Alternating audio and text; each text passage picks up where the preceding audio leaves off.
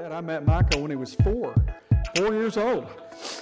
And I felt like I should have be sitting at his feet at 4 years old. He had a love for the Lord early in his life, and he has wonderful parents. His dad was one of my best friends.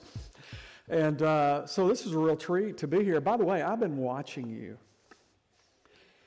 Kind of, not stalking you, but watching you. In fact, I came to one of your services at the other building a few years ago, and then I came here in the spring, and it's so exciting to see what you're doing, and to see how the Lord is directing your paths, and I guess more exciting is you're listening to Him. And I heard something one time that made a lot of sense to me. I travel now as publisher of GC2 Press, and by the way, Micah was being very modest. He has written for us a couple of times, so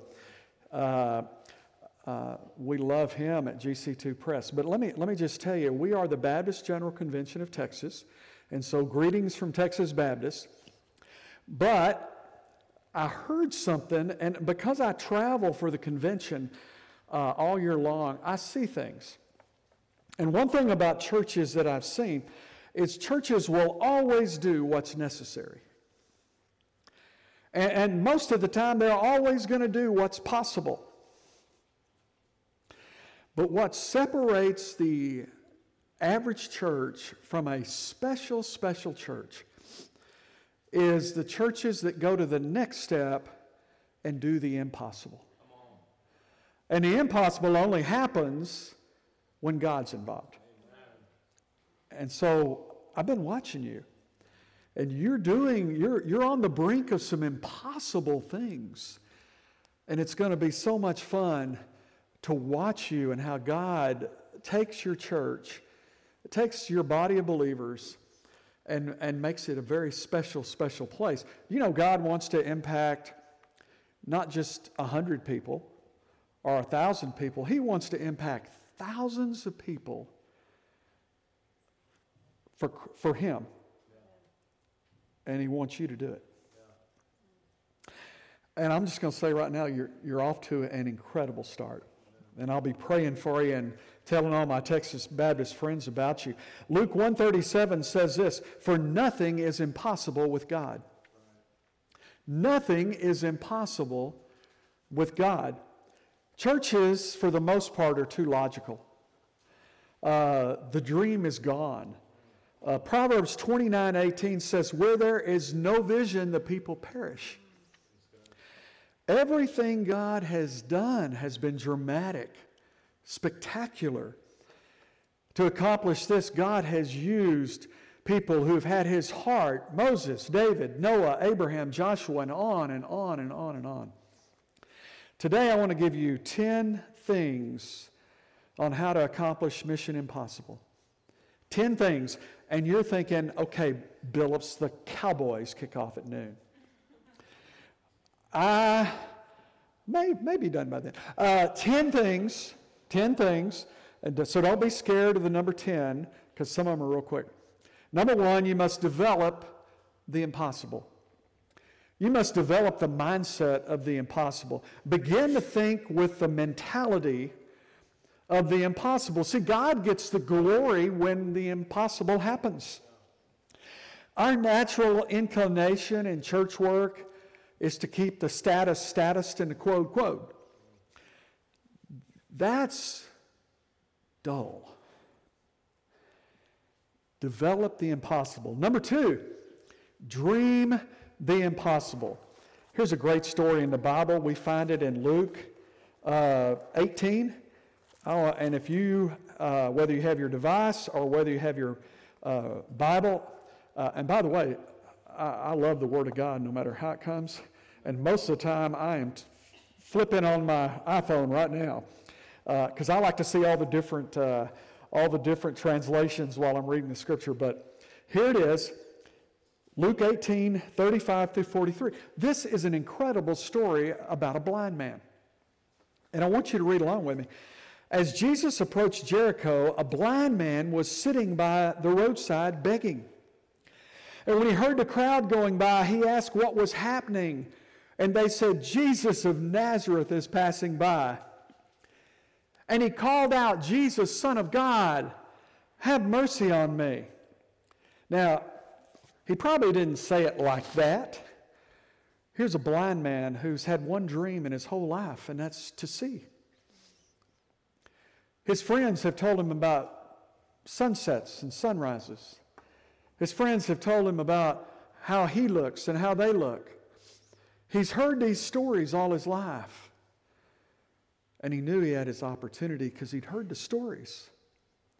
And so my guess is he started yelling, Jesus, Son of David, have mercy on me, times 10 on the volume. Those who led the way rebuked him and told him to be quiet. Now, let's face it. The Chamber of Commerce, the Visitors Bureau, whoever was excited Jesus was coming through. The stores were open. People were excited. Man, this was a parade. They didn't want the embarrassment. But what did Bart do here? He started shouting all the more, Son of David, have mercy on me. Jesus stopped and ordered the man to be brought to him. And when he came near, Jesus asked him, what do you want me to do for you? Jesus said to him, and he said, Lord, I want to see. Jesus said to him, I love this, receive your sight. Your faith has healed you. Immediately he received his sight and followed Jesus, praising God. And when all the people saw it, they praised God too. Oh my goodness. We must dream the impossible. You ever wonder why game shows are so popular? I haven't watched this show in years, but there was a time that I watched Wheel of Fortune. You might could say I was a wheel watcher. I won more washer dryers, cars, fabulous vacations, sitting in my living room. I always wondered how difficult it would be being in front of a live audience and trying to think of those answers. But the reason we're so drawn to shows like that is because they have happy endings most of the time. We live our lives through other people who win these great prizes. Same thing with Hallmark Christmas movies. Okay, I'm not going to ask for a show of hands in here, but honestly, after I watched the first 10 Hallmark Christmas movies, I pretty well have the rest down. You see what I'm saying? But they're so popular because they always end with a happy ending. We dream the impossible, and a lot of times we dream it through other people. Blind Bartimaeus saw his opportunity and received his sight. Number 3, listen to the impossible. Psalms 46:10 says, be still and know that I am God. How hard is it today to be still? How hard is it to be still and just know that He is God? Take time during each week, quiet time, whenever it is, and just be still and hear God. You know, God gave us 2 ears and 1 mouth for a reason. We need to listen to what God has for us. Number 4, create the impossible. A good example is in Judges 7. If you want to jump over there and see the story of Gideon, it is incredible. Here's Gideon with an army of 32,000 soldiers. And in chapter 7, God whittles that down to 300 soldiers. And they won. They won. Now, do you think Gideon got the glory for sending all his soldiers home and leaving 300? God got the glory. God got the glory. Hey, you may, as a church, you're on the brink of doing some impossible things. Just wait till you see that on a regular basis, and you're just constantly giving God the glory. They're probably already happening. You may just not be noticing that the impossible is happening. You got to create the impossible. You got to make it to where God and God alone is the only one that can pull it off. That's right. Number 5, obey the impossible. Can you imagine Noah when God said, build an ark? What's an ark? It's going to rain. I'm going to flood the earth. What's rain? What's flood? Can you imagine the faith it took to build a 500 and something foot boat? And then wondering how 2 of each animal was going to walk on that thing. How many of you have been to the Ark exhibit up in Kentucky? Oh, was that fabulous or what? You walk onto that thing and you're going, wow, I get it. I get it. Abraham, I want you to sacrifice your son, Abraham. What faith it took. God said, whoa, wait. You don't have to after all. Joshua, God, how many times you want us to walk around this wall? And do what? It took faith. But they obeyed the impossible, and the impossible happened. Okay, that's number 5. We're halfway through. We're doing good, right? Number 6, share the impossible. When God gives you direction, when He gives you a vision, share it. Share it with somebody who will pray with you about that. Share it with somebody who will encourage you about that. Remember, God wants to affect thousands of people just through you. Share it. They'll either catch on or they were never with you to begin with. Share your vision. We all worry about how there are those times we look stupid in public, right? I got over that a long time ago because I was really good at it. When God tells you to do something totally impossible, incredible, do it and do it happily. Don't worry about what people think. Only worry about what God thinks. Number 7, pray the impossible. Elijah, take this waterlogged altar. That's what he said to God. He said, God, take this waterlogged altar and set it on fire. Show them who you are. And he did. The Great Welsh Revival was one of the great worldwide revivals. You know how it started?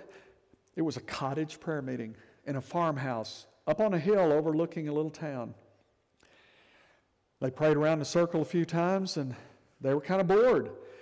You know, a lot of times when we pray around a circle a few times and get bored, we kind of go for refreshments at that time.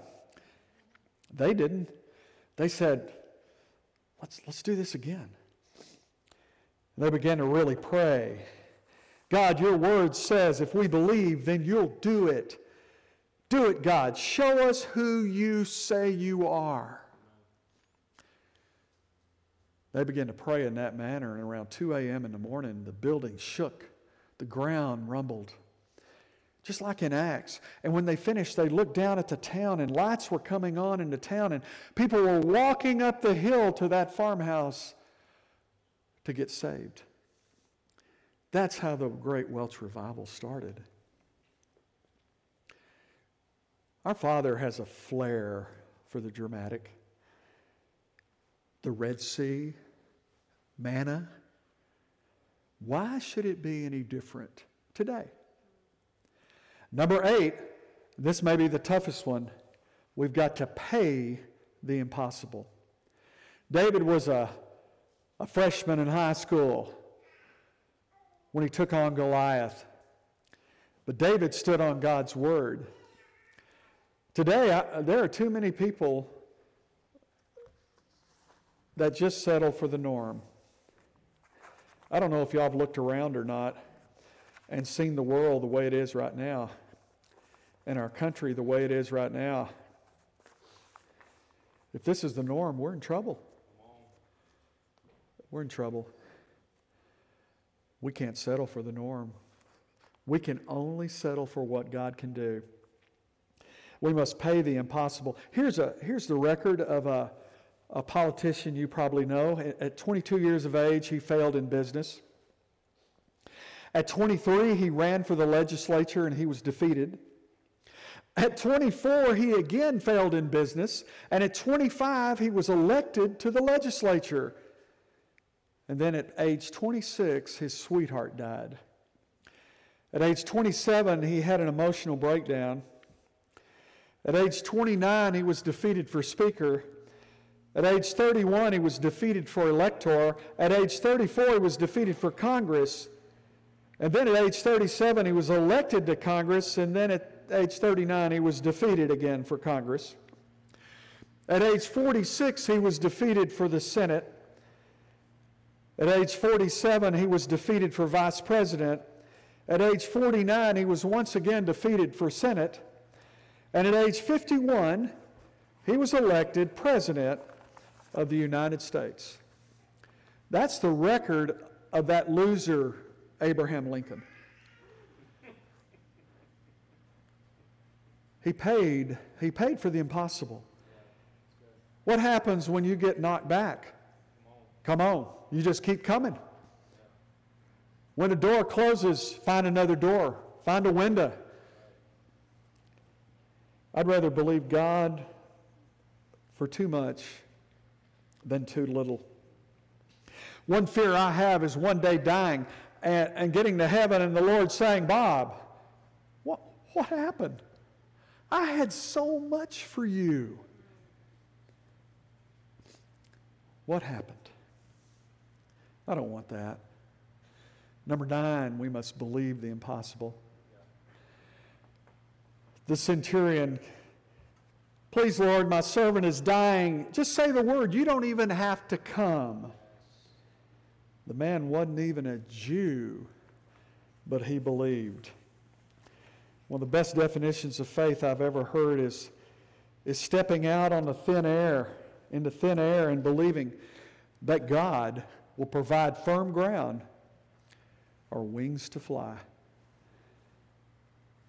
We must believe the impossible. And another good reason to believe the impossible is we're special. You're special. Did you know you're special? I learned that the hard way. I mean, I knew it, kind of. But when I had my first son in 1982, and in 84, 85, somewhere along there, he's 2 or 3 years old, I'm leaving for work, heading out the door, down in Kingwood, Texas. I was a youth minister at the Kingwood First Baptist Church and loved my job and couldn't wait to get there every day. And his favorite show was coming on, and he wanted me to watch it with him. Well, I knew a little about his favorite show, and I really didn't want to watch it with him. And then my wife got involved. And she said, Bob, come on, he wants you to watch it so bad. And he's sitting there going, please, Daddy, please, Daddy, please. Well, what's a guy to do? So I sat down on the floor cross-legged. It may have been the last time I've ever sat on the floor cross-legged, and the show comes on. And I wasn't a fan of this guy.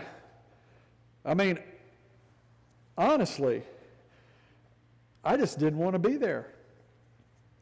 I mean, what does it say about a guy who's walking in his house? He's been out walking down the street in his dress shoes and his sport jacket, and he's walking in putting on his sweater and his tennis shoes. Does that make any sense at all? And he's singing this song. It's a beautiful day in the neighborhood, a beautiful day in the neighbor. Would you be mine? Would you be mine? It's a lovely day in this beauty wood, a lovely day in this beauty. Would you be mine? Would you be mine? And my son is swaying back and forth, you know. And he's looking at me going, come on, Dad, get with it, you know. I've always wanted to have a neighbor just like you. Always wanted to live in the neighborhood with you. So let's make the most of this beautiful day. While we're together, why don't we say, would you be mine? Could you be mine? Won't you be my neighbor? And you think he's done. He's singing off pitch too, worse than me. Oh, won't you be, please won't you be, oh, won't you be my neighbor? And then he looks at us and goes, hi, neighbor. And my son looks back and says, hi, Mr. Rogers. And looks at me. Hello. He said, this is where things changed for me. He looked at us and said, our word today is special. Can you say special? And my son said, special. I went, special. And Mr. Rogers at that time looked at me and he said, ooh, I knew you could. Felt pretty good right then. Mr. Rogers was proud of me. Now, that took a lot because I grew up a Captain Kangaroo guy. It was hard for me to acknowledge another children's show guy. But Mr. Rogers taught me about why he was so successful. And by the way, every morning from then on, I watched Mr. Rogers with my son. He taught us about being special. Well, guess what? We're already special because of what Jesus Christ did for us. There's no more special than what Jesus did when he came to earth and died for us and made a place for us in heaven. That is special. We must believe the impossible because we're special. Finally, number 10, do the impossible. When it all comes down to it, we got to step out. We got to do the impossible. In 1 Samuel 17, verses 45 through 48, it's the story of David and Goliath. And here's David, a scrawny little freshman in high school with a slingshot, taking on a 9-foot giant, a great warrior. Here's the kicker. Verse 41 says this, and I was an adult before I noticed this verse. It's the coolest thing about God's Word. We keep studying it, we keep noticing things. Verse 41 says, and he had a shield bearer in front of him. Goliath had someone carrying his shield. It was 2 against 1. How many pictures in the books do you see of a shield bearer in front of Goliath? Or posters on the wall? It was 2 against 1. But yet in verse 48, it says that David ran toward the battle line to meet him. Think about that. He ran toward the battle line. First man to climb Mount Everest, an Englishman by the name of Sir Edmund Hillary. The last 300 feet, he went into some clouds, and he was not seen again. And the papers the next morning reported Hillary last seen reaching for peak. Man, wouldn't you love for them to say that about you? Last seen reaching for the peak. You see, the Lord is looking for people to run toward the battle line, believing the impossible. Then the impossible happens. Luke 1:37. For nothing will be impossible with God. For nothing is impossible with God. Let's pray together. Father, I can already sense you have your hand on this church, which means you have your hand on these people. I pray, Father, that they'll continue to do what's necessary and do what's possible. But Lord, I thank you for the fact they're ready to do the impossible and have already done it in several areas. And so, Lord, I lift this church up to you. I lift each person in this room that they would realize how special they are and believe that they can be part of the impossible. And Father, we know only you can make the impossible happen. We praise you for that and trust you in that. In Jesus' name we pray.